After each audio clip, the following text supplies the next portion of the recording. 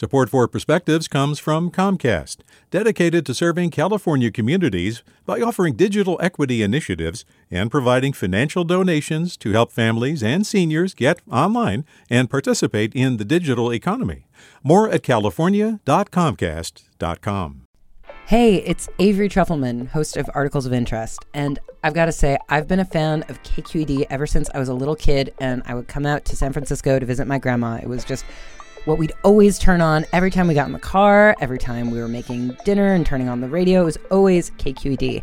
And then over the years, I've become a massive fan of KQED podcasts because this is local reporting at its best. These are answers to questions you've always wanted to know, interviews with exciting, unusual voices, necessary journalism, all told with love and care and artistry. And did you know that a majority of KQED's funding actually comes from members? It's just people like you and me supporting the programs they love, while also getting access to cool events, behind-the-scenes footage, and so much more. If you want to sign up and be a part of this amazing community, visit donate.kqed.org/podcasts to become a member today. That's podcasts with an S.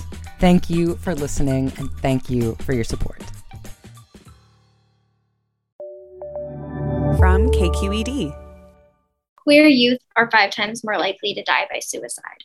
Those were the first words I read when I flipped to a random page in a book I had pulled off the bookstore shelf, only because it had the word queer on the back. I was 13 and crouching in the corner, trying to learn more about the community I was a part of without leaving traces in my search history or parents' credit card. Just reading the title, I thought the poem would repeat messages I kept hearing, predicting a future of loss for myself and my community, a future I desperately wanted to fight. But as I read through it, I realized, yes, it's about loss, but it's also about peace and acknowledging both. The author, Andrea Gibson, described the effects of internalized depression in the poem, a topic I wish I didn't know, but did.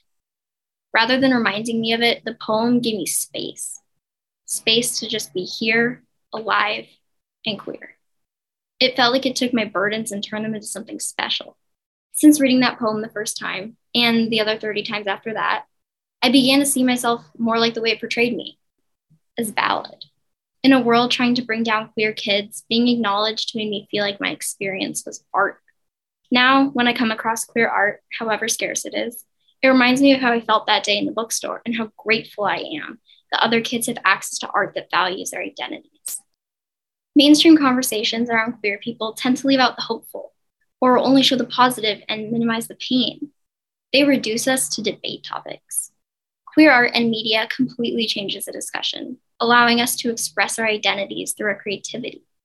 It creates hope for young people that we have the power to control our narrative and be heard. The poem ends with, queer youth are 5 times more likely to see you how you see yourself, 5 times more likely to need us to do the same. Representation isn't about stealing the spotlight, it's about opening up the conversation, creating space for more empathy and love. Give queer youth hope by respecting our experiences and consuming queer media. With The Perspective, I'm Simone Green. Support for Perspectives comes from Comcast, dedicated to serving California communities by offering digital equity initiatives and providing financial donations to help families and seniors get online and participate in the digital economy. More at california.comcast.com. Hey there, this is Brittany Luce from NPR's It's Been a Minute. KQED's podcasts like The Bay Curious, Mindshift, Right Nowish, and more all tell the stories of the Bay and beyond with reliable, human-centered journalism. They aim to inspire, make you think, entertain, and expand your understanding of the place you call home. Here's how you can support podcasting at KQED. Showing your support is easy, and you can join Brittany in supporting KQED Podcast too at donate.kqed.org/podcast. That's donate.kqed.org/podcast.